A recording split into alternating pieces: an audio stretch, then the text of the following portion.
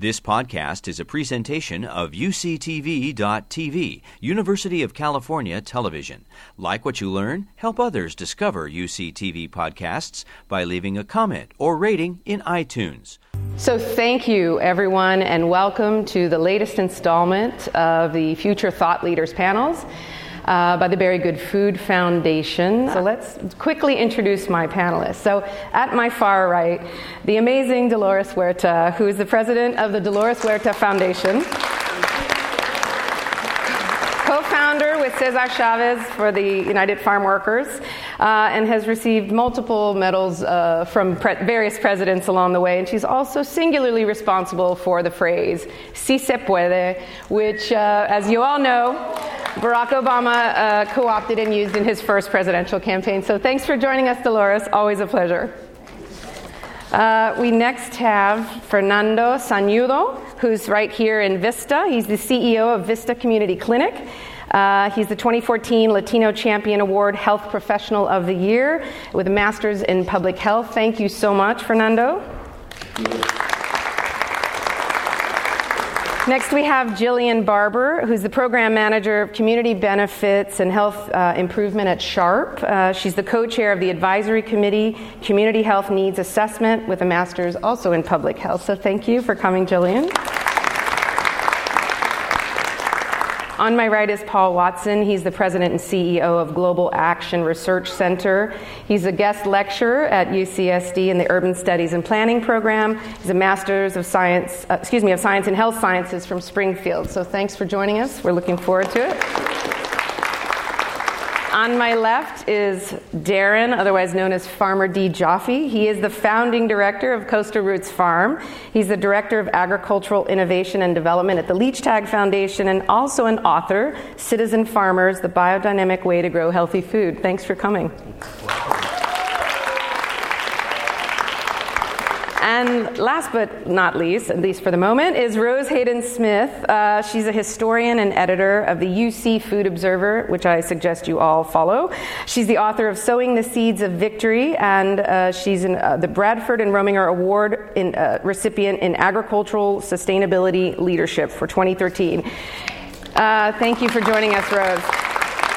Our final panelist today will be Dave Murphy, but he will be arriving late. We're going to start the conversation, and he'll join us at the end.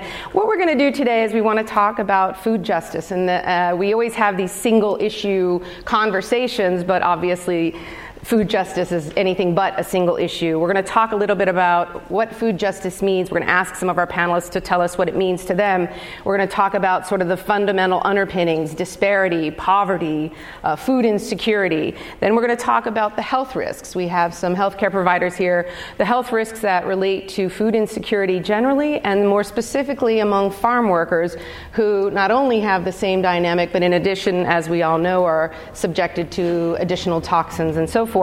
And then we're going to end, hopefully, on a high note, and we're going to talk about solutions. We'll talk about public policy, sort of larger national and statewide regional fixes, and also community action. And we have some community activists here. So we'll have, hopefully, quite a diverse conversation for you. And again, anytime during the conversation, if you want to tweet in a question, the hashtag is FoodJustice421. I want to thank also our virtual audience out there. I believe we're being Facebook Lived on both the Very Good Food Foundation Facebook page as well as Curator. So all of you folks out there, you can tweet in questions as well. So let's get right to it. Let's talk a little bit about food justice. Who'd like to take a stab at defining for me what food justice means to them? Oh, am I going to have to call on someone? Well, I could start. Please. In my organization, when we think about food justice, we're really seeking to ensure that the benefits and the risks of where, what, and how food is grown, how it's produced, how it's transported, how it's distributed, how it's accessed, and also eaten, that it's shared fairly. So it's a real simple piece for us. And by doing that, then the work that we do around civic engagement is really getting residents involved in determining what that fairly means and what it looks like. And how far are we from that goal? There's a lot of work that we still have to do. So basically, I think of it fundamentally as the right to grow what you want to grow, sell to whom, what you want to sell, and to which market you'd like to sell it, and to eat, have access to healthy food. It sounds very simple, but in fact, it's anything but. Anybody else want to chime in just in general on the sort of fundamentals of food justice? Sure. I believe that food is a right, and I think that the United Nations, the special food provocateur, Halal Elver, has come out very strongly about that. I believe it's a right. I believe that people have a right to food that is culturally appropriate, that is grown sustainably, and people all along the food chain, I believe, have a right to be compensated fairly for it. I think we live in the most abundant food nation that the world has ever seen, and we need to find a way to fix this. Now, in the current era, it seems that we deal a lot with food insecurity issues as a matter of charity for nonprofits and other sorts of activities. But is this really appropriate? Should this be a matter of charity, or should it be a matter of policy or justice? Anybody want to jump in there? Please. I think we have a lot of policies that we have to change. I think there's many, many levels of food injustice that we have to correct. And number one, and I'm speaking now from my experience as being a negotiator when I was with United Farm Workers, is that so many of the employers that I dealt with, they would talk about the planting, the harvesting of food, what kind of a deal we can make. So it's about profits. It's not about feeding people. So I think that the whole way that we look at food and distribution of food, we have to look at that very differently. And so food needs to be looked at as nutrition and as a sacred product that everybody should have, and that we shouldn't think of food as just being a product for profit. The other thing is when we think of food, but we also should think of our food as healthy food. And when we see that we in the United States of America, we have the highest cancer rate in the world, and we know that a lot of this cancer rate the cancer that people are having to suffer from is coming from the poisons and the chemicals on our food and the way that we grow our food. And I think that these are like very significant damages that are being done to our children, to people's health, and that we really have to think of what policies can we enact to make sure that our food is safe. I personally believe that all chemicals that are used on food, the economic poisons, this is what pesticides are called, economic poisons, the fungicides, everything else, that should be governed, and I know probably not under this administration because they're already, taking some of the pesticides that have been banned and bringing them back. But eventually we should really look towards having all chemicals, any additives on food should go through Health and Human Services. Take them out of the EPA, take them out of the Department of Agriculture, and we have to just have a whole new concept about our food needs to be safe and it needs to be healthy, as, of course, the people that actually, produce the products. And I don't know if everyone in the audience knows this, but one of the many things that you've done in your life in your work with the farm workers was your organization, and that movement was responsible for getting rid of DDT, which was at that time one of the really horrific pesticides used that created a lot of health risks. And we need to see that sort of movement again, because we may have gotten rid of one, but we haven't cleared the field of the toxins. Yes? Actually, there were many pesticides, we call them the dirty dozen, that we were able to get banned. But unfortunately, many of the pesticides that we got banned here in the United States, they shipped them over to Mexico or Central America. And then, of course, we get a lot of our food that is imported from these countries. So the pesticides that we ban here are actually being used over there. The deformities and the cancers that we were seeing here are now happening over there. So it's also, I think we have to look at food as a worldwide concept. Not because in the United States we probably have the capacity to feed so many other nations. And then the other thing is that we're trying to impose our agricultural systems on other countries, which maybe our systems do not fit in. This mass production of food that we have here in the United States. For instance, where I live, we're in the grape jungle. We ship, I guess, over almost close to 80% of all of the grapes in the United States come from the Central Valley of California. And so, we're thinking of these mass production of food, which maybe, again, might make it cheaper, but is it healthier? I mean, I think that's what we have to look at. Well, and that gets to the point that you raised at the beginning, which is how are we sharing the risks and benefits? It's cheaper for some, but the risks to those who are growing it or who live in the communities where it's grown, they're substantially greater. And I think that's sort of that's when you get at the heart of this issue, which is there some amount of fairness or equity in the current system? And I think it seems like everyone here gives an unresounding no to that question. So we're going to talk a little bit. You raised a lot of issues, and we're going to start a little bit with food insecurity. And I think this is an important issue to talk about. What does that mean? What is food insecurity? What does it mean? How are we doing in that regard? Anybody want to pick up the... I would like to jump in right now, and there's a new book that's just coming out by Andy Fisher called Big Hunger. Yes. And it's a critique of how we have responded to food insecurity in this nation. And it's really interesting because Jan Poppendiek's book, Sweet Charity, is now, I think, celebrating its 30th anniversary. And I think none of us really, we were talking about this before the panel opened, that none of us really thought that this was going to be a sort of forever thing with the food insecurity, and now it's just a huge feature. And I mean, we've always had food insecurity issues in our nation, but I think I was looking today at the USDA website. 13 million kids plus in this country are food insecure. That's significant. That is not good for our nation. It's not good for the world. Our numbers locally are pretty bad as well. In San Diego, 1 in 7 San Diegans are food insecure, and 1 in 4 children in San Diego County. So, these numbers are problematic. Nationally, the statistics are that 43.1 million people live in poverty and 42.2 million people live in food insecure households. So that's consistent with what you said. And interestingly, I think what we've seen is a trend. There was, for a long period of time, those numbers were pretty low, and we had some pretty big financial crises, impacted a lot of folks, most recently 2008, right? So we had a large uptick in the percentage, and it got almost as high as 15%. And since then, it's been on a slow and steady decline, and ultimately dropped a pretty good amount last year to 12.7.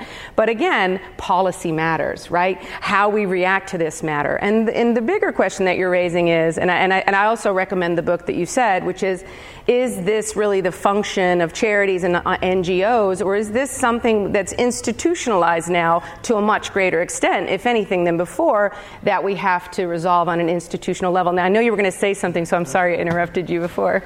And I think just building on what you're saying, that it's a global issue.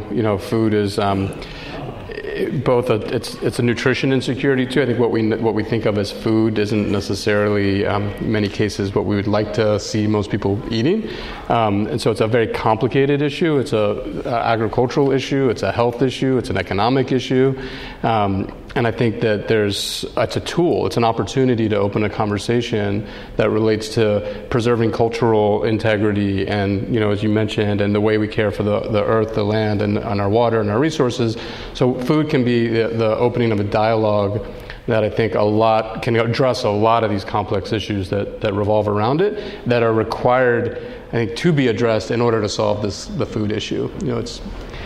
I wish there was a silver bullet. I know everyone wants to jump in, but I want to thank Dave Murphy, who just got here. Dave's the founder and director of Food Democracy Now! He's a fifth-generation Iowa farm boy by birth, guest writer on food policy issues and environment, and we are happy to have you, and thanks for getting here. Thank you very much. And now it's on you. No, I'm kidding. Let's keep this going. Let's talk about these are the issues we're dealing with. How about food insecurity? Yes, go ahead. I wanted to say too, because I think we've mentioned charity a couple of times, and I think it's a little bit dangerous to lump food insecurity with charity, because what we are getting greater knowledge about now is that food insecurity doesn't look like what we think it looks like. It's not necessarily somebody who's homeless. It's not somebody who's destitute. You mentioned it's 1 in 4 children. Highest percentage of SNAP or CalFresh participants are children. In San Diego, our military families are college students. We were talking about this earlier. So it really is a right. It's folks who are working. Most often these are people with jobs. And it's a basic right that folks are not having in their daily lives. And so I think we need to move away from this idea that it's something that should come from charitable pockets. It's really just something that should be how we do business, how we provide for our community. What's interesting, this has come up twice now, this argument or discussion, is good food a right? And certainly within the international community, I think it's accepted that is so. It seems less obvious to me that has been accepted within our own country. Fair to say? Yeah. Anybody want to join in on that? Yeah, I think that's one of the great shortcomings of America. Is, we claim to be a Christian nation. I'll just say, I'm going to say that because I'm from a small town in Iowa. And a lot of farmers there are Republicans. And they claim to express certain values as Christians. And mostly it contains to gay rights. And it's certainly not just farmers in the Midwest. I'm just saying the Republican Party. I do want to bring that up. And the problem is Christian charity never extends to the poor in America. And I think that's a great shortcoming of our nation. And I think the food movement can help overcome that. And for me, we were talking about food deserts and food swamps. I told her I was going to be a little late. I apologize. When you see 110 miles on a map in Iowa, you can get there in an hour and a half. I'll just say that. Not quite Welcome the same. Welcome to California.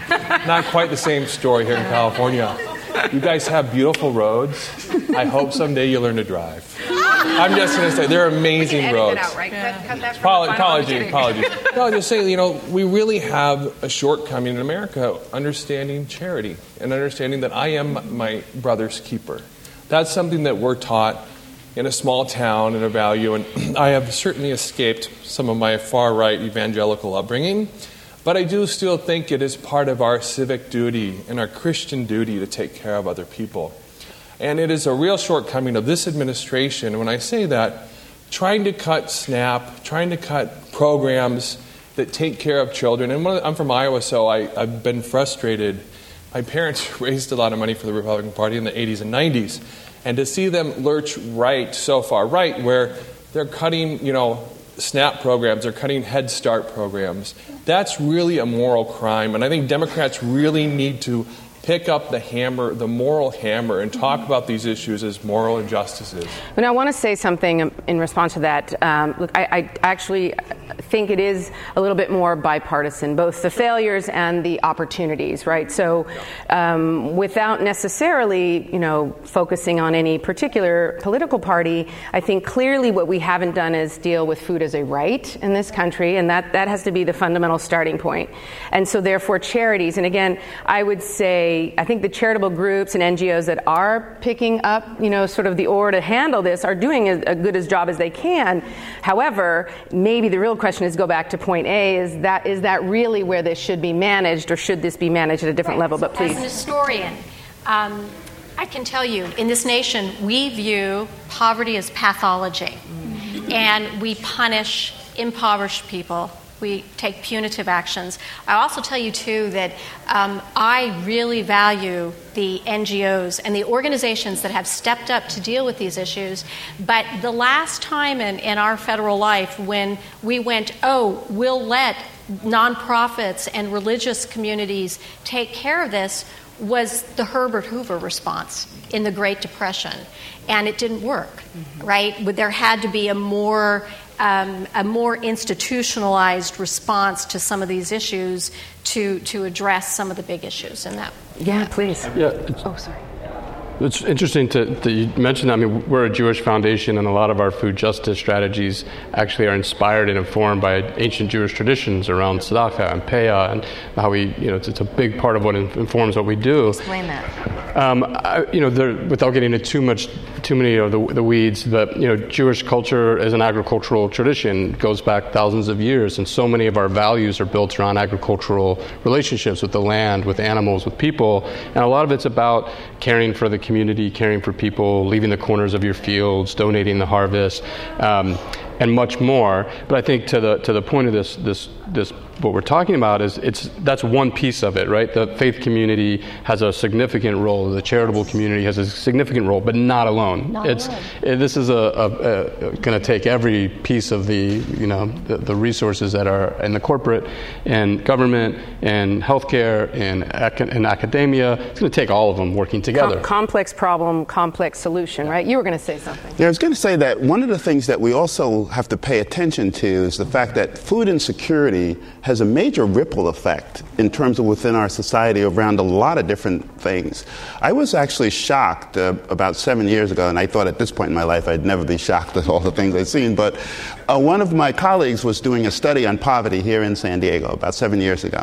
And so as he was interviewing families, something came up that I was surprised about, and that they were saying that some of the parents were concerned that because some of their children were being recruited into some of the local gangs, and the recruitment tool that they were using was quality food. Wow. And I said, wow. I mean, that just stopped me in my tracks. You think about money or, drugs or anything else. But no, it was food, because they didn't have access to that. And so the gang was saying, if you work with us, and we'll give you the money that you can actually get quality food.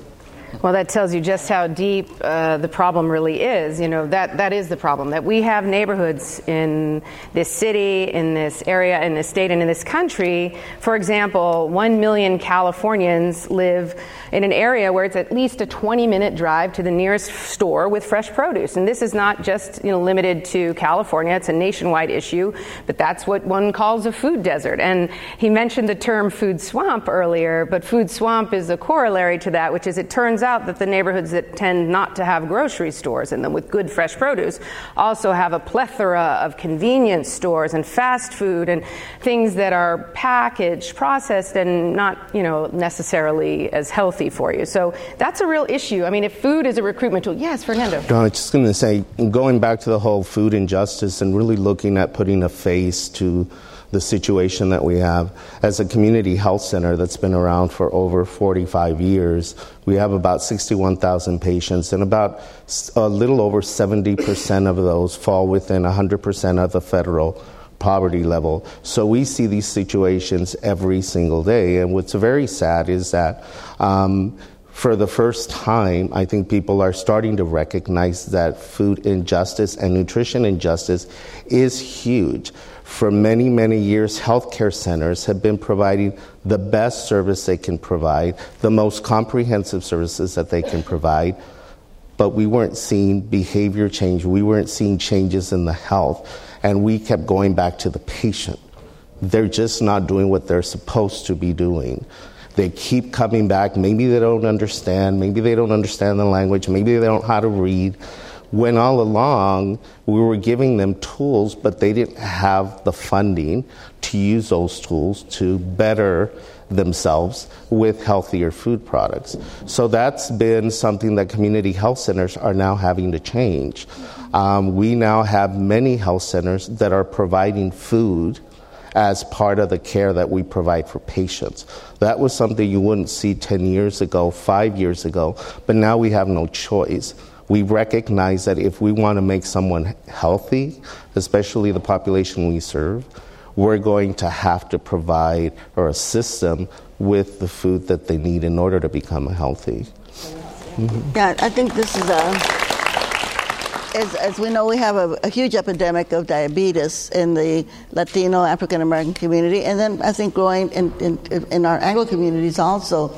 And it was interesting because just this afternoon, I had a call from a friend of mine who happens to be a vice president of Coca-Cola. And he was asking me if I would endorse their campaign to stop a tax on sodas in Santa Fe, New Mexico. And that they would be willing to give me a nice little grant for my foundation. And so I said to him, gee, I hate to tell you this, but I'm on the other side of this issue, okay? And then in my organization, part of the work that we do is that we're actually in 7 different school districts. We have been able to get all of the sugar-sweet beverages out of the schools, including chocolate milk, which was the hardest one. And so we know that when we look at food, we can also look as I'm going to say this, and this is going to sound crazy, but food is poison. Food is poison because we know that when people have diabetes and they eat the wrong kind of food, they're just going to go blind or, lose their limbs or whatever. And we again, looking at policy, in our food policy that we have, Department of Agriculture, we subsidize meat, we subsidize beef, and we subsidize poultry, but we do not subsidize vegetables. And we know that this is a great problem right now. And when poor families, they can go to McDonald's and get a meal or to Jack in the Box, but they can't go and buy organic produce. They can't buy produce that is safe. And so I think we have to look at it from that aspect. Also, what can we do not only, and we know that culture has a great deal to do with the way people eat. I once made one of my friends tofu enchiladas.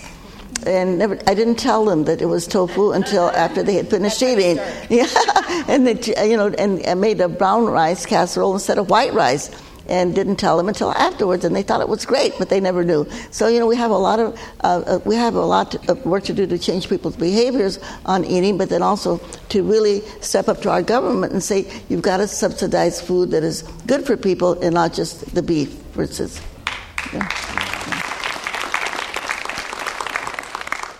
I wanted to see if you wanted to add anything, because I know the report that you gave us showed this direct correlation between food deserts and higher rates of obesity, diabetes, heart disease, and cancer, and showed as well that food insecurity was sort of at the top of the list of sort of health risks in the client that you serve. So tell us a little bit about that. Actually, first, I would like to go a little bit on the diabetes information that Rosa gave, because there's this phenomenal researcher out of San Francisco. Her name's Dr. Hilary Seligman, and she helped to inspire a lot of the work and the eye-opening that's happened within our healthcare system as well about this intersection with hunger and health. And she did a study here in California that looked specifically at low-income individuals, patients at the hospitals, diagnosed with diabetes, and she saw a trend specifically with this patient population that at the end of the month there was a 27% increase in ED admissions for hypoglycemia, which is a very severe consequence of diabetes, and it means you don't have enough food. When she compared that to the first week of the month of ED admissions, does anyone know what happens at the first week of the month? You get your SNAP benefit. And so specifically for this population, it was a direct link. It was one of these landmark studies that really concretely showed how access to healthy food can have severe negative impacts on your health if that's something that you don't have in your life. But what Michelle was mentioning, so a lot of the work that the hospitals in San Diego County have been doing, we have for quite some time been required to talk to our community and assess their health needs. This is something we've been doing for over 20 years. But this time around, just in 2016, we did things a little bit differently and focused much more on those issues that happen once individuals leave our hospitals. What is it that they're going home to? What is it they don't have when they get home? Do they have a home? And we were able to assess from talking with residents and also talking with individuals at community clinics, patient care navigators, to really talking with people who have their fingers on the pulse of what's happening out in the community. But there was a list of what we term social determinants of health that might be familiar to some of you, but basically everything that happens that's non-medical but that impacts your health. And for San Diego County, food insecurity was identified as the number one across the board. Which has been incredibly eye-opening. And one thing I am happy to say that as a result of that, because this is always the next question, right? Well, that's great. You found out all that information. What are you going to do with it? That's our first Twitter question. Oh, good. Okay. Well, I'm part of the Hospital Association. Part of what we have done is to take a proactive approach to policy. So pulling together a policy agenda that reflects those needs we've identified in our needs assessment, and food insecurity is top of the list. And if anybody is interested in being an advocate for any of those policies, there's some resources we can definitely share. So one of the ways that we've decided to address the issue is that we've now partnered with Feeding America. So they come to the clinic twice a month, and we set up shop. The food is completely free. So the folks that we're specifically referring to our program include the diabetics. We currently have between 3,000 to 4,000 diabetics, and then our pregnant moms. which are also affected. The last thing you want to do is for a pregnant mom to go without having any nutritional food, because then you have a low birth weight baby, which leads to a bunch of other concerns. And then we also serve a large HIV positive population. So it's something that we've been providing now for probably the last year and a half. Most recently, I want to thank personally Coastal Roots for the work that they've done, because they are now introducing vegetables, fruits and vegetables to our population. And the great thing about it is that the folks or our patients that access these vegetables are allowed to pay whatever they can. So if they can't pay anything, they're still able to take something nutritional home. And I want to put a plug in for specifically our Latino population, because many times we're referred to as uneducated, they don't understand the language. We definitely understand the language. We understand what it takes to be healthy. The problem is many of us don't have the funds to buy the healthy food that we're being asked to purchase. And an example is a typical patient of ours who went through some nutrition classes and learned about how much protein she needs to eat, number of carbohydrates, the nice colorful plate, and how you should divide your food. Well, that got interpreted as, well, first of all, I don't have access to fruits and vegetables, so I'm not sure how I'm going to make that up. But when I went to the 99-cent store, I noticed the frozen food that they have, the frozen plates. They have vegetables, they have steak, they have dessert, the carbohydrates. And so there was an assimilation here with this frozen food packet as at least beginning to attempt to try to be healthy and to feed their children healthy. And so those are the everyday things that we see. So again, when you talk about food injustice, it just kind of puts a spark under me, because I think everyone should have the right to do it, especially individuals that are here in this country that work very, very hard, work many hours, and the shame that they still don't make enough money to feed their family healthy food is truly an injustice. Well, that goes a little bit back to what you said at the beginning, which is that for whatever reason in our culture, we tend to sort of victim shame on this issue, whether it's poverty or food choices or culture. The entire sort of system is sort of aligned against the individual who's trying to do the best they can. It's finances. It's also access, because, again, many people don't live in a neighborhood that they can get the kind of food that is healthy. But let's talk for a second about what you're doing there. I'm curious about this connection. Tell us about it. Yeah, it's been a wonderful partnership with Vista Community Clinic, and we also do the same thing at Camp Pendleton, where Coastal Roots Farm does a pop-up. We're in Encinitas, so we're lucky to have a great base of supporters, volunteers, donors in our community. There's not a lot of poverty. There's some, but so we've really had a strategy of how do we go and bring the farm to the communities that really need the food that we're growing. And so we grow organic, biodynamic vegetables, harvested same day. Our farm staff that are all paid a living wage and have benefits, and volunteers drive out to Vista Community Clinic. We actually just got a new truck that we got a grant from the county. That's a nice pop-up produce truck. So we're not unpacking the boxes and the tables. We can actually pop open the truck and be more efficient. And so we go to the Vista Community Clinic, and in that case, we do a pay-what-you-can model, where it's a very dignified relationship with the customer, where they, we have suggested pricing, but they pay whatever they feel comfortable and can afford. At Camp Pendleton, it's free. And it's kind of horrifying how much poverty and food insecurity there is on our own military bases. But we're trying to make an impact, and there's still so much more that we want to do and can do. I think one of the issues that Dolores pointed out that's, I think, at the root, and we could probably have a whole panel just on this, is like, how do we get those fresh fruits and vegetables grown locally by farmers that have fair wages, and even farmers that have land equity and things like that. And it's really hard. We're lucky to have a Leishtag Foundation and a community that supports the kind of work we're doing. It's hard enough to make it it as a small farmer growing the way that we should be growing, selling it at a premium.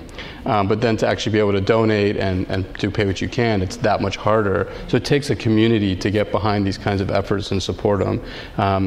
So it's, how do we?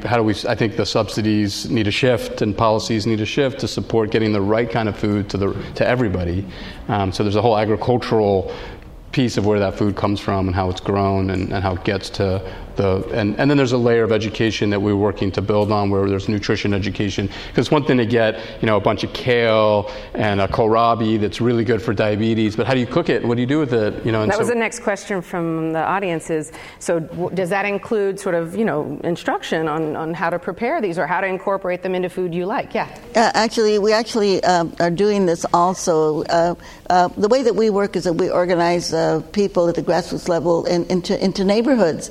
And so just recently we had a whole cooking demonstration on how to cook healthy food. And actually, again, talking about the culture, but, like the squash, the corn, and the beans are very indigenous, and very indigenous to Latinos, actually. Mm-hmm. So sometimes they find that recent immigrants that just get here to the United States have better healthy behaviors than the first or the second and the third generation. Forget it. They're totally lost. Now, you talked about that. They're all at McDonald's. But so I think community gardens are another thing that is really helping right now to be able to promote that. And it's always a fight with the local public officials. Like they had a beautiful one in Monterey County that they just cut in half and raised it, just for development. And there's another system that I think is really exciting, where you have local farmers that get people to subscribe, and they pay so much a month, and then they are delivered their fresh vegetables right to their house. CSA boxes, everybody. Yeah, and I think that is something that really could be done in every single community if we can just promote it. And then, of course, we have in California we have what gets about maybe 3,500 or 4,000 organic farmers that are small farmers and that are growing food not for profit, but growing food so it's nutritious and to serve the community. So I think that there's a light at the end of the tunnel. Yeah. And some of those CSA models, what we at Coastal Roots, we launched our CSA this season, and kind of a similar approach to the Pay What You Can is we have basically donation shares or Pay What You Can CSA shares as well. So, CSAs tend to be a little bit more affordable because you're kind of pre-purchasing and you're taking the risk with the farmer, and so as a return for that investment you get a weekly share at kind of a reduced price if you were to go buy it at a retailer, and you're cutting out the middleman and the shipping and but what we've been doing, we actually have a number of Holocaust survivor CSA members that get a free share, and other families who are able to pay more help kind of to subsidize some of those donation shares. So there's an interesting model within the CSA that also kind of addresses some of the affordability issues. Now, we know that some of the farmers markets now can take SNAP benefits and WIC benefits, certainly in our community and around the country. I don't know yet if that's extended to any of these CSAs, but clearly the CSA seems to be the best bargain in terms of an institutionalized process. Farmers market is probably just after that, and then you get a little bit more expensive as you go sort of up the food chain. But that's an important thing, is that we need to have affordability, access, and the benefits that are available, we need to make sure that they can be spent as easily on fresh produce at a market stand like yours as they can be on what's cheap and available in the corner store and not necessarily as healthy, right? And Fernando, you were going to say something. Sorry, go ahead, Rose. Yeah, go. Well, a couple things. Cooking. Yes.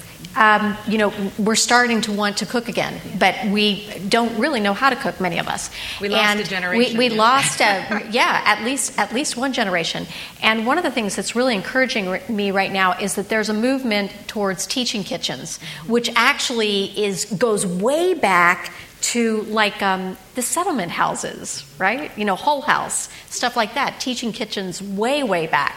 And I think that's encouraging on college campuses too. The University of California is doing these cooking classes and then also doing farmers markets and things like that on the campuses, which I think is really a wonderful thing to do. And then gardens. And I think about even, I write about victory gardens in World War I and World War II, and the power of communities and individuals to garden. And I garden a lot, but that actually makes me buy more from farmers because you grow a bunch of stuff I can't grow.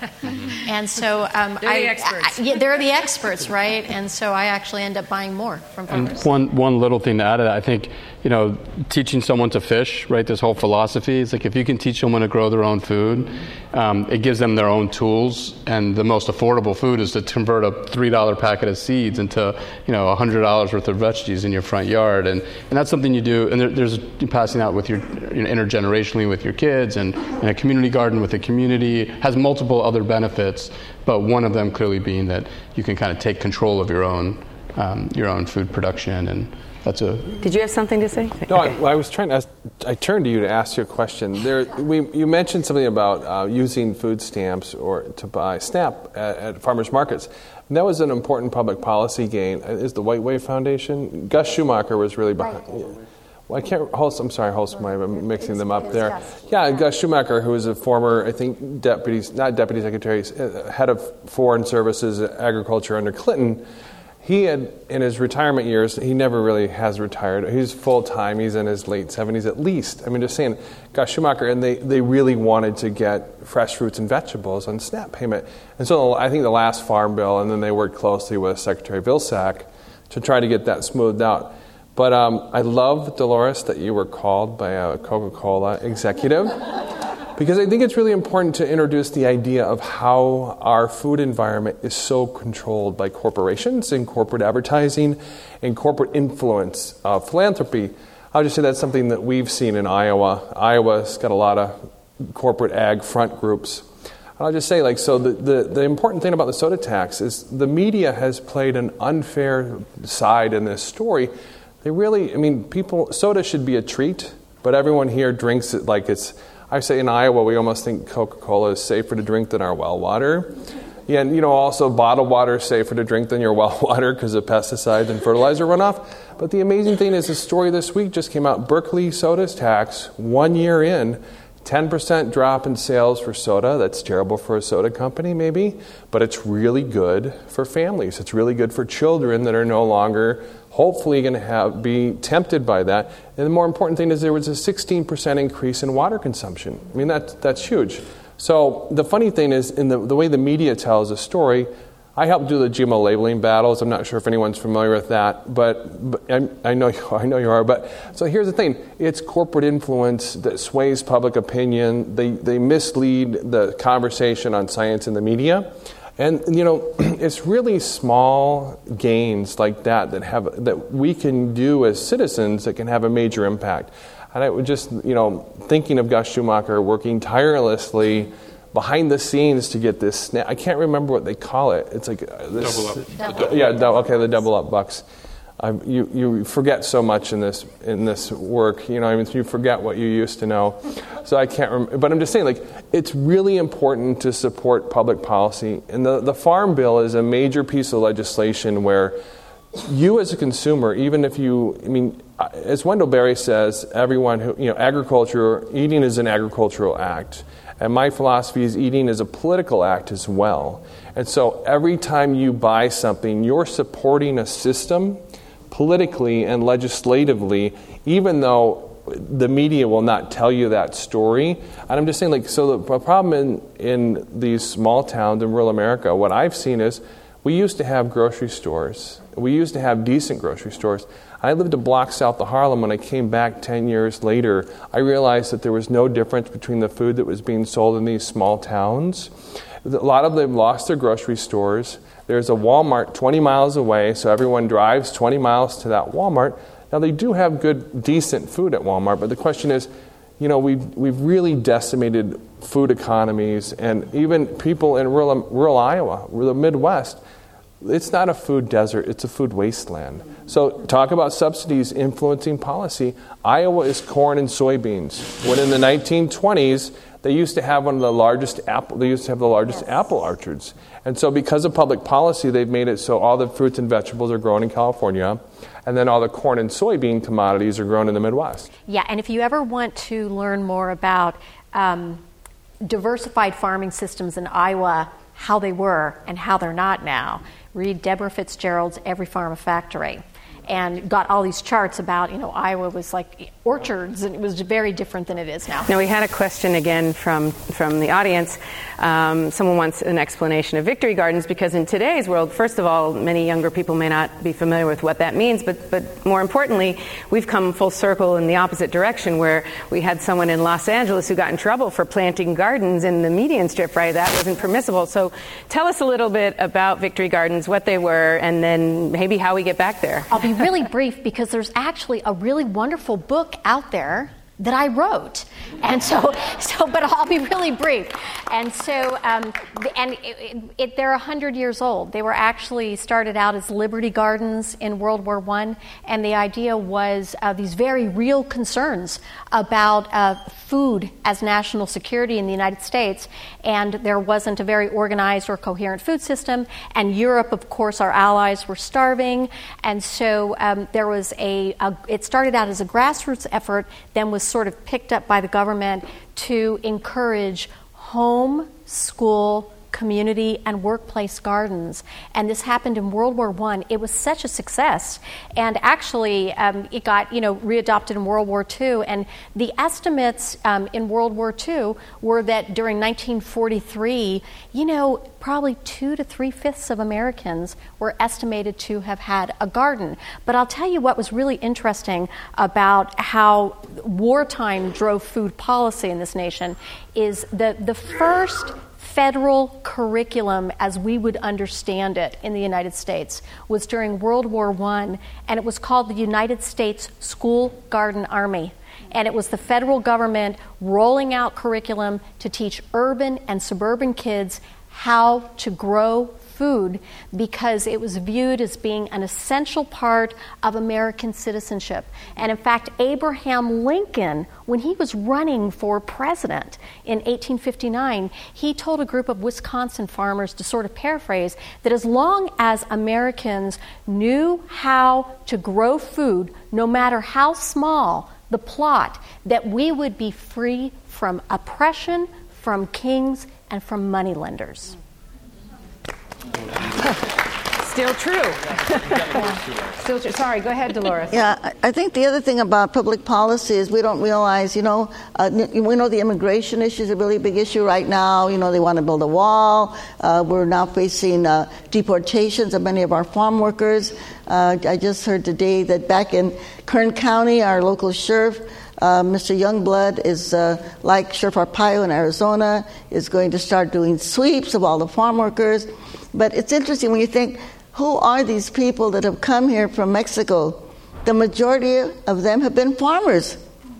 And the reason, because they have been displaced because of the corn in the United States of America, because Mexico now imports more corn to Mexico. Before Mexico, this is where the corn started. The maize, it's native to Mexico. But now they import more corn from the United States because it's cheaper, and all of these, 800,000 or more, or maybe 1 million local farmers have been displaced. What are they going to do? They're not going to starve. They're going to come to the United States. They're going to come north. The other thing about corn, and talking about ethanol, how much of the corn is going to make ethanol that's going into gasoline that we don't need it to go there. The other thing is the corn that is being fed to cattle. And, it's not healthy for cattle to eat corn. It's not their natural food. And yet, we have these huge subsidies that we give to corn farmers, So these are some of the things that really boggle your mind. And then talking about the corporate agriculture like Monsanto, right? Monsanto, who also produces all of the pesticides, or so many of the pesticides, and now that they have put some of these pesticides right into the plants themselves.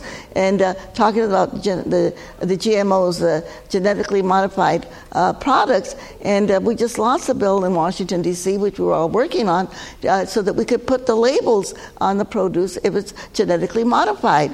And of course, if you get your little banana, it's going to have a Chiquita label on that, or a Dole label on it. But the growers said, no, we can't put a GMO label on our food. And they literally, what they did, the law that was passed by Mr. Pompey, who now has a high position in the cabinet, he was a congressman. Director. Yeah? CIA director. Yeah. And anyway, he was the person that kind of led that fight.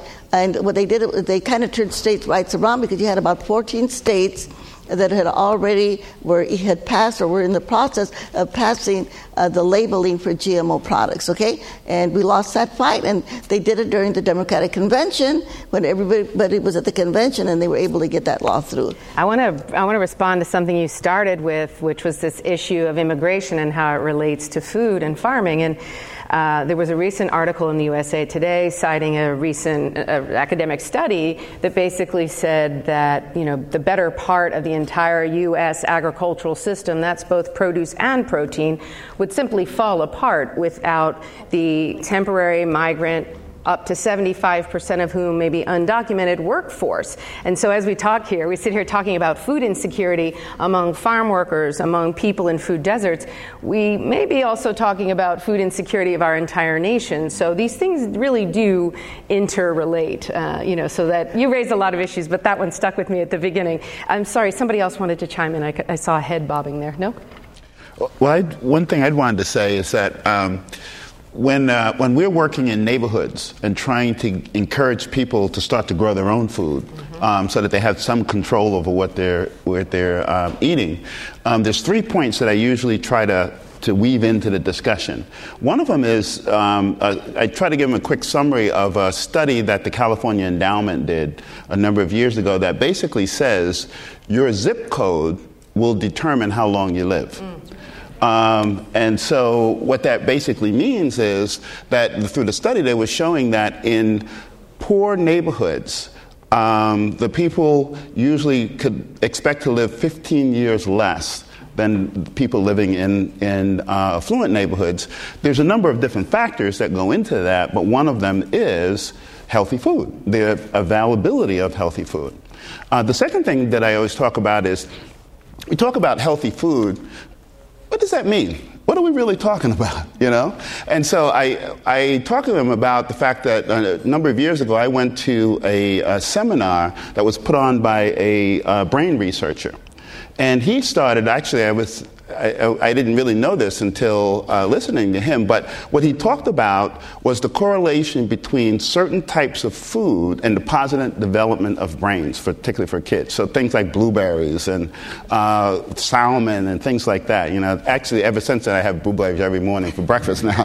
But those were the things. So it's important for you to be able to have those things, but how do you get access to it if you're living in poor areas? The third thing is that I read a study that's really talking about now how food is being used to actually treat certain kinds of physical ailments. There's a big study around women that are experiencing postpartum challenges that they're not prescribing medicine, but they're prescribing changing your diet and providing the certain kinds of food that will really be able to help. So I really try to help people to understand the importance of gaining control of what you're eating.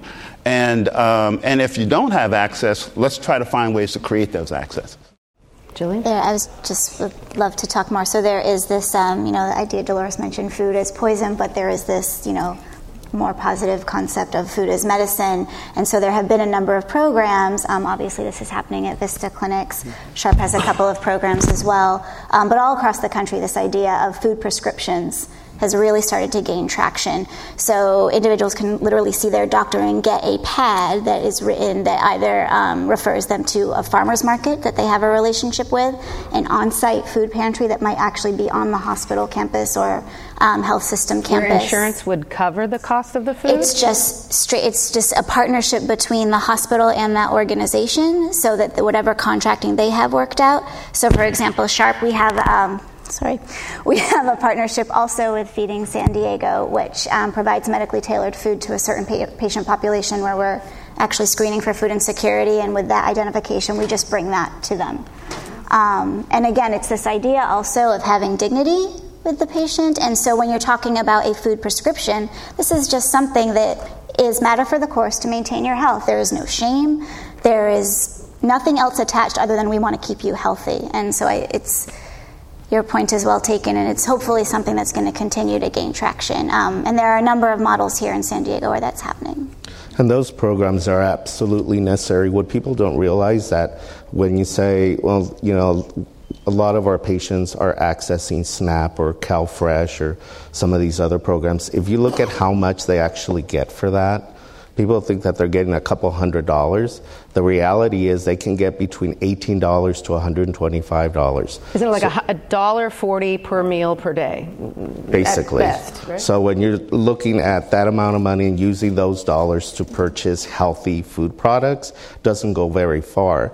The population we haven't talked about yet is also our senior population.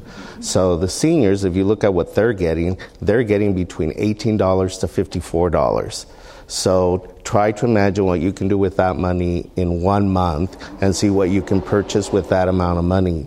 So when people think that we're already serving this population by giving them these EBT cards that they can go and purchase stuff, they'll probably last a week. And that's why these programs continue to pop up because it's needed. And otherwise, these folks are never going to get any healthy food. And especially with the senior population, another policy challenge is if they are on SSI, they do not qualify for CalFresh, which is another huge issue.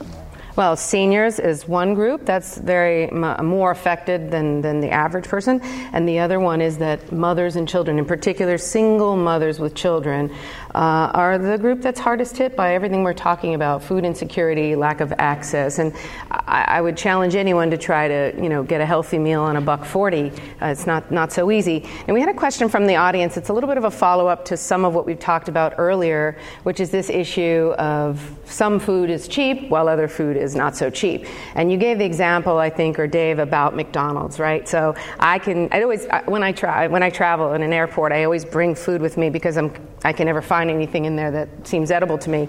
And I noted that there's one thing, they usually have celery and hummus, but it's like $18 to get 2 packs of celery and hummus, like this much celery and a tablespoon of hummus, whereas I could get 5 Happy Meals for the same amount of money. And now that just logically what we know about growing plants to feed animals, and then there's some produce in that meal as well. How is that possible? Somebody want to talk to me about how it is possible? Well, I think Dolores really hit it, which is the subsidies, and it's a global issue. And there's a whole conference dedicated to the true cost of food, and it's so complicated. The social impacts, the environmental impacts, the transportation costs, the health impacts. It's very difficult to measure, so it's a little hidden. But when you really start to unpack it and really see how harmful the poisonous food that is kind of the mainstream, the standard American diet, the SAD diet, so to speak, fast food, big ag, it's horrifying. I mean, it's for me, when I realized, I had a very short personal story 22 years ago. As a freshman in college, I was eating a turkey sandwich, and I'm like, for some reason, I'm like, where did this thing come from? I'm like, who grew it, and how did they grow it? And I just went and kind of poked around and followed my turkey sandwich, and it was horrifying how far that traveled and how much chemicals and how the farm. So just a simple. So I think we need to educate people about where our food comes from, how it's grown, our relationship to it. That's one way to start. But we have the other levels, the policy. So people can make choices, and the market can drive change. Again, it comes back to this complex. We need all these pieces of working together. But yeah, a lot of it's at the policy level, because if we keep subsidizing and some of the best work that was done about the food mile was done at the Leopold Institute in Iowa, which was just defunded. Just defunded this week by the Iowa Republican legislature, Senate. Yeah. Tell us about the work. Well, you and I both have done work. Please. Yeah. No, go ahead. You go ahead. You're from Iowa. So the Leopold Center for Sustainable Agriculture is a pretty amazing organization. It was started in the belly of the beast of modern commodity agriculture in Ames, Iowa State University. And I'll just say the Obama administration had an antitrust hearing there, and we had it on seeds. The building at Iowa State University that we had it in was donated by Monsanto and DuPont. So I'm just saying that's kind of who owns those universities there.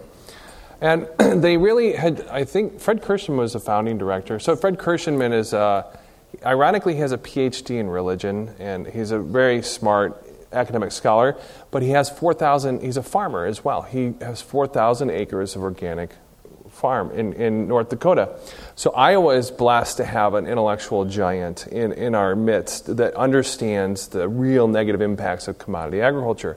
And you talk about subsidies. How do subsidies change the landscape for farmers and the environment?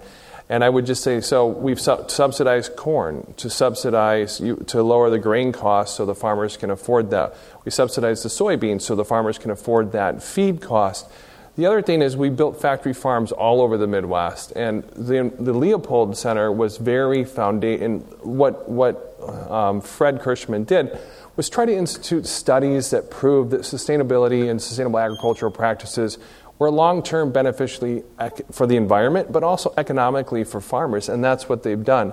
The ironic thing is Iowa is kind of really the belly of commodity agriculture. I mean, Monsanto, the pork producers, the Cattlemen's Association, they control our government. Iowa's a banana republic. We have the worst water quality in the country because our Democrats and Republicans, they both play this issue. They refuse to pass common sense laws that protect citizens from factory farms being close to them, from polluting the water. And Iowa has some of the most polluted water in the planet. We actually have the largest nitrate filtration system on the planet. That's scary.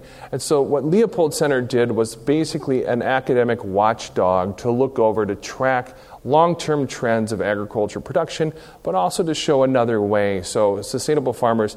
And one policy question I want to go back to is, so how do we subsidize commodity industrial agriculture? In Iowa, one of the ways they did it, and they did this in Washington, D.C., the Iowa Farm Bureau, the Iowa pork producers, working with the national pork producers, they convinced members of Congress that they should give $350,000 to someone who wanted to build a factory farm. So it's called EQIP. Remember EQIP payment fights? So EQIP was basically an Olympic-sized swimming pool built over 5,000 hogs. So they would stand there for 6 months and urinate and defecate in this giant pit. This is where your bacon comes from, essentially. But each one of these buildings got $350,000 of government handouts. This is real pork spending. These Olympic-sized swimming pools. Just imagine what a community could do with a grant for $350,000 to get fruits and vegetables into underprivileged communities. Just imagine what a farmer could do, with $35,000 to farm improvements so you could help this. But that's the kind of infrastructure battles that we have in Des Moines, in these state capitals, but also in Washington, D.C., which, Trump said he was going to drain the swamp. I think he's getting trained by the swamp. Not to bring up politics, but I'll just say it's a really tough place to be a reformer in Washington, D.C. because of political contributions. But, for us in Iowa, looking at issues of access, one of the things is you've talked about, would you help ban DDT? So we're trying to ban glyphosate, which is the main chemical ingredient in Monsanto's Roundup.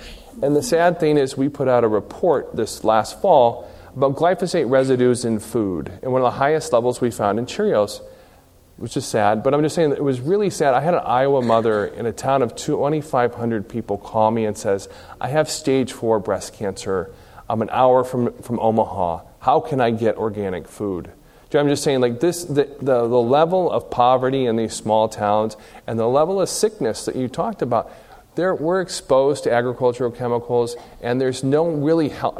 I think we had to drive 20 miles to get access to organic food in a Target, in the small town in Iowa that we lived in.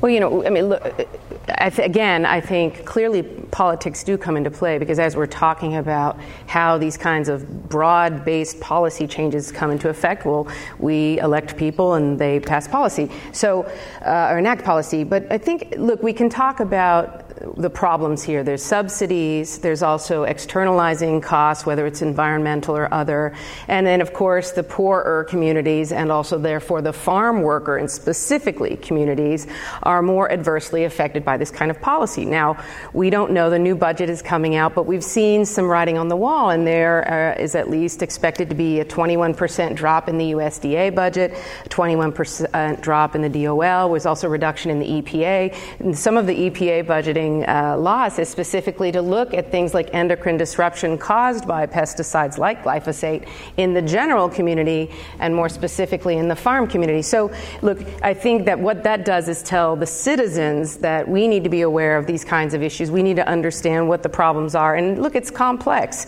but figure out how to engage, how to get involved. You know, you can act in your community by growing food, by making it available or bringing people together.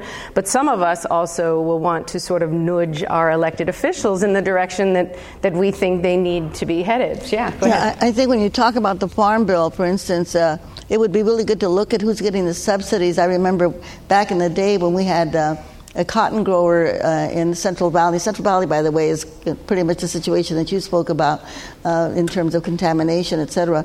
But this particular grower was getting a subsidy not to grow cotton on his airport strip. And he was getting millions of dollars in subsidies not to grow cotton. And then he was growing cotton in Australia, and he was getting subsidies there to grow cotton. So he was getting it from both sides. And so I think if we look at that Farm Bill, if they're going to cut 21%, then we should make sure that 21% is cut from the people that are getting subsidies. And I remember there was an article in the New York Times about a farm area in Mississippi where they had cut the welfare programs, but the local farmer there was getting a huge amount of money for subsidies. So we should look at that bill and make sure that the SNAP programs are not cut, that the Meals on Wheels, et cetera, that those programs are going to be there.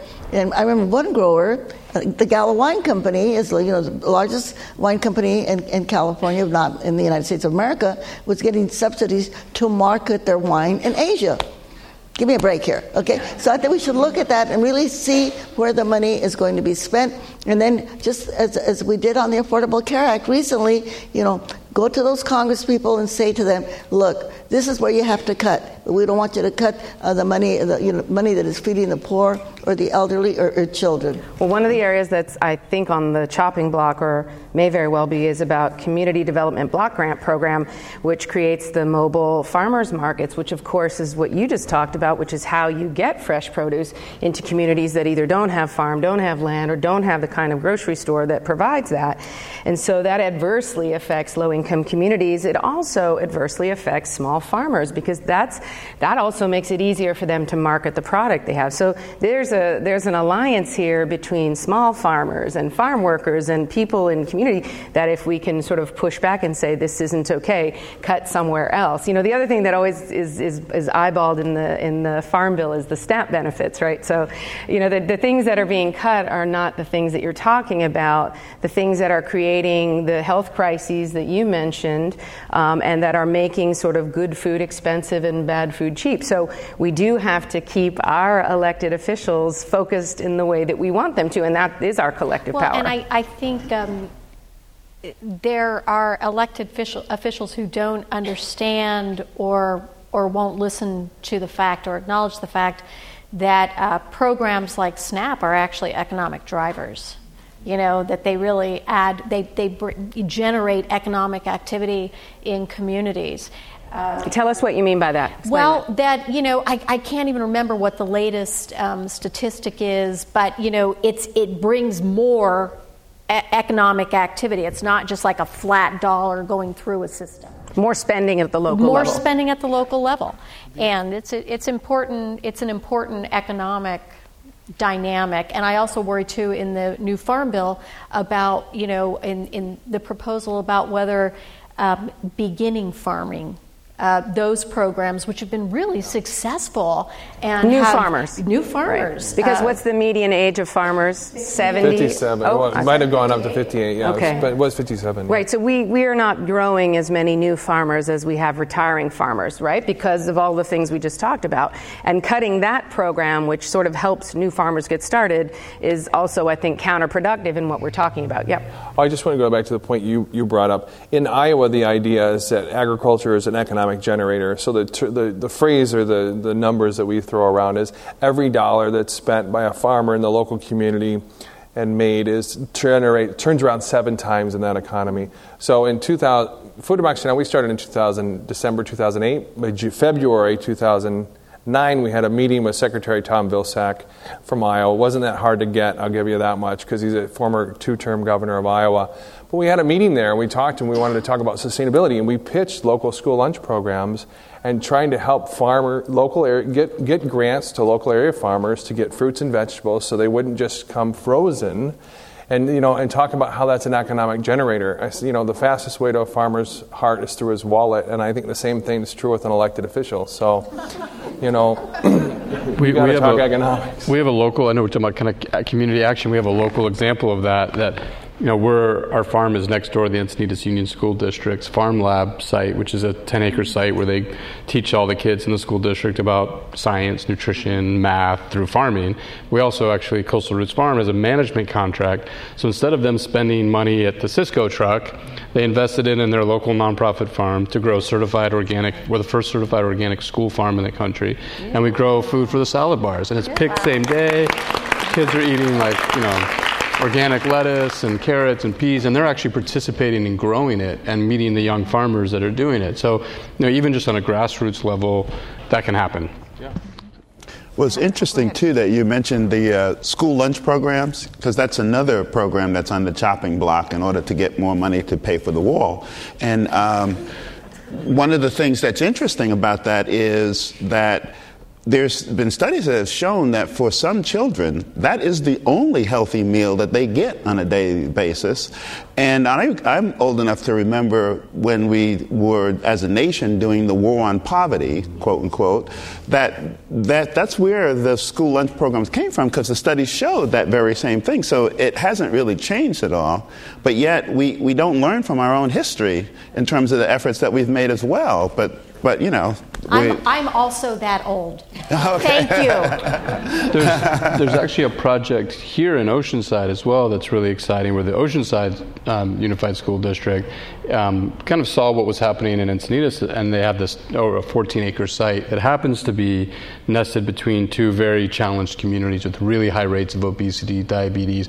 And when you look at the neighborhood, right there is the 7-Eleven and a liquor store, and there's no good food. It's the food poison, and so we're looking at with Vista Community Clinic and Interfaith Community Service and the school district and the community, and coming together to say, how can we grow food, teach kids, create jobs, and get good food into this community on a piece of school property that it's otherwise pretty much abandoned and useless. So.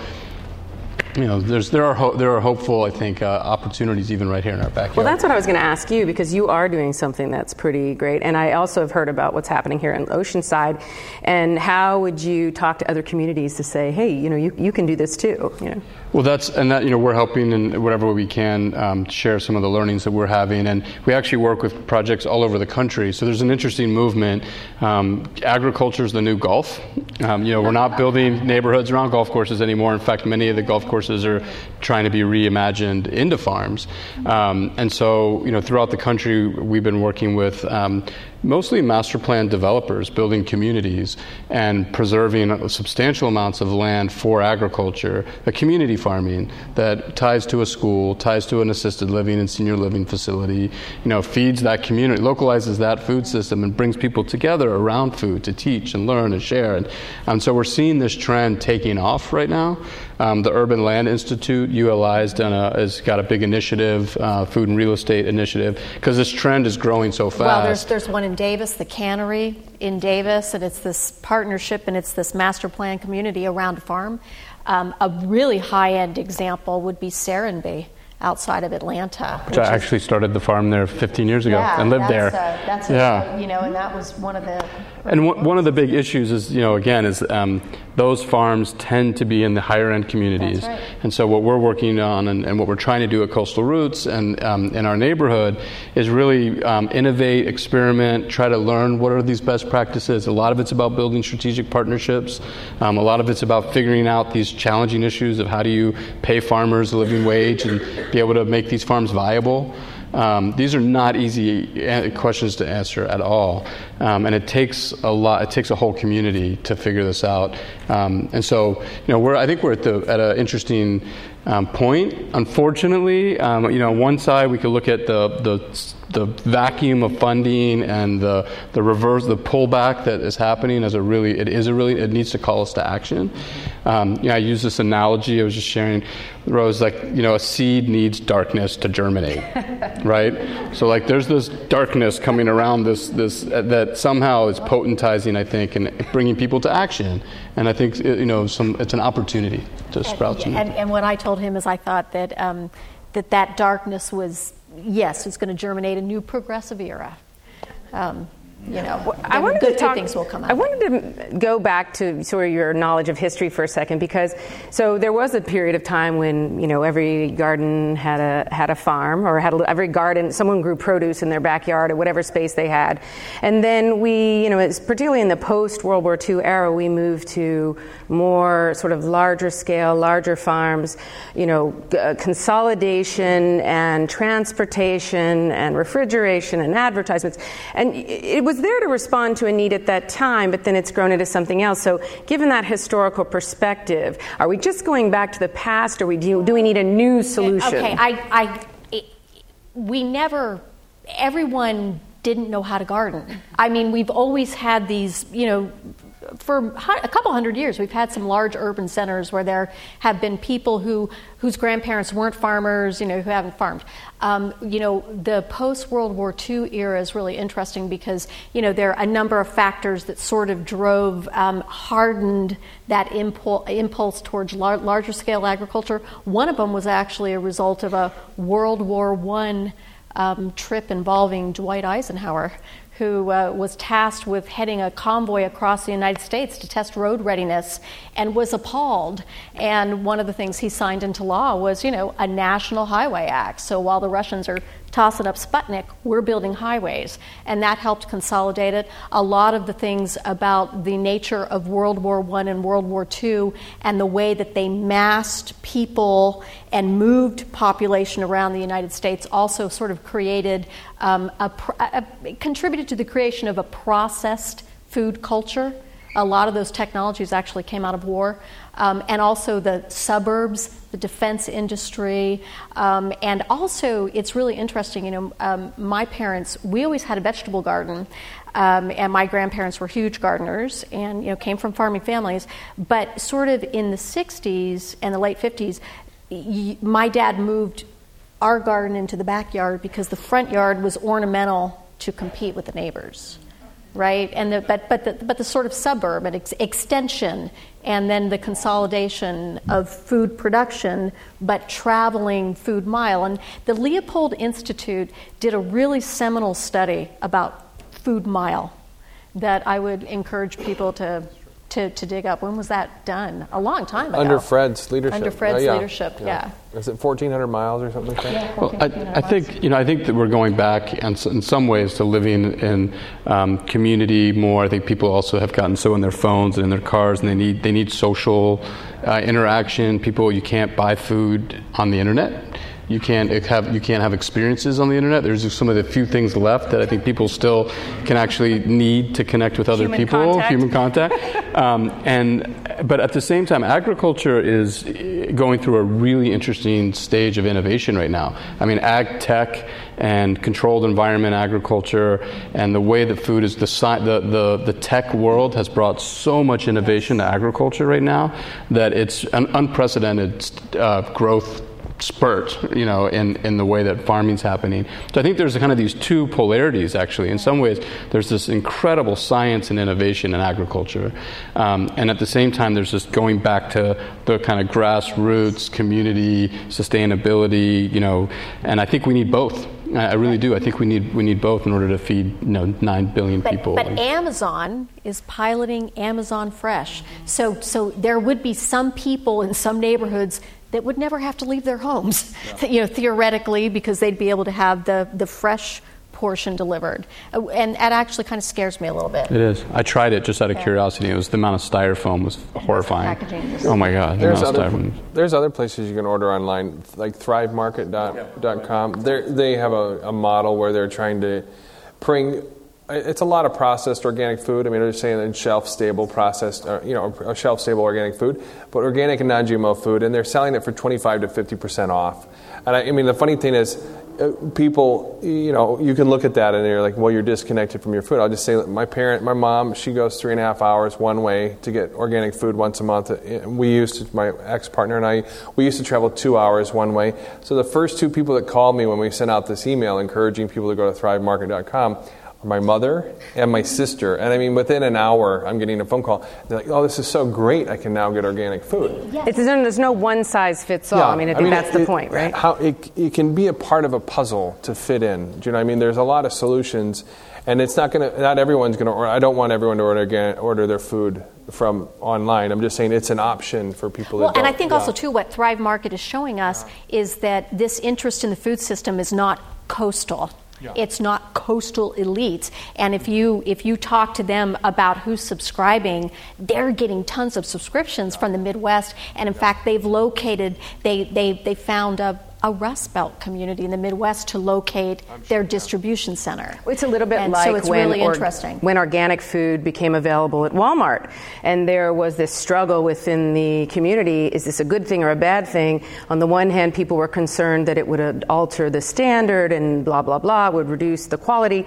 But on the other hand, organic food is becoming widely available and more affordable. So, there's no perfect fix for this, but it takes all of these things, I think, together. So we've been on this side for a while. Dolores. I just wanted to, talking about the school lunches. Unfortunately, in many, many schools, the school lunches are terrible.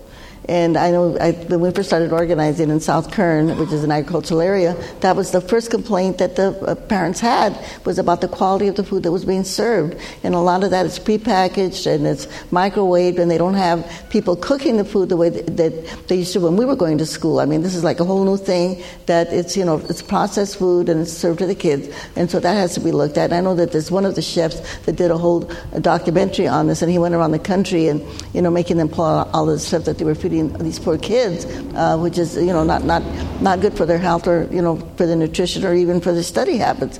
The other thing about one of the things about the subsidies, again, I'm going to go back to that. Part of the huge subsidies that they gave were to the dairy farmers. And the dairy farmers in our area, they really pollute the air. Harris Ranch over there off of Highway 99, they say you can actually see it, from space. But, I mean, the pollution from all of those cattle and the way that they're kept there is just horrible. It affects the air quality of the residents that live in South Kern County, all of these terrible. And the thing is, they give the subsidies to keep the price of the milk high. And we also need to tell adults, you don't need milk. You're already grown, okay? Stop eating milk. You can eat, maybe take almond milk or some other kind of milk, but stop eating, milk that comes from a cow. You don't need it anymore. You really, really don't. And that's another big area of that. Not only could our quality be improved, but our health be improved, but also save more money that could go to subsidize, say, fresh produce. And then one other issue is food preservation. When we were kids, we always canned the food, You got the summer harvest and you canned the pears and you canned everything, spinach, everything. You canned everything. And people had your pantry. And I think that art is lost. People don't know how to preserve food.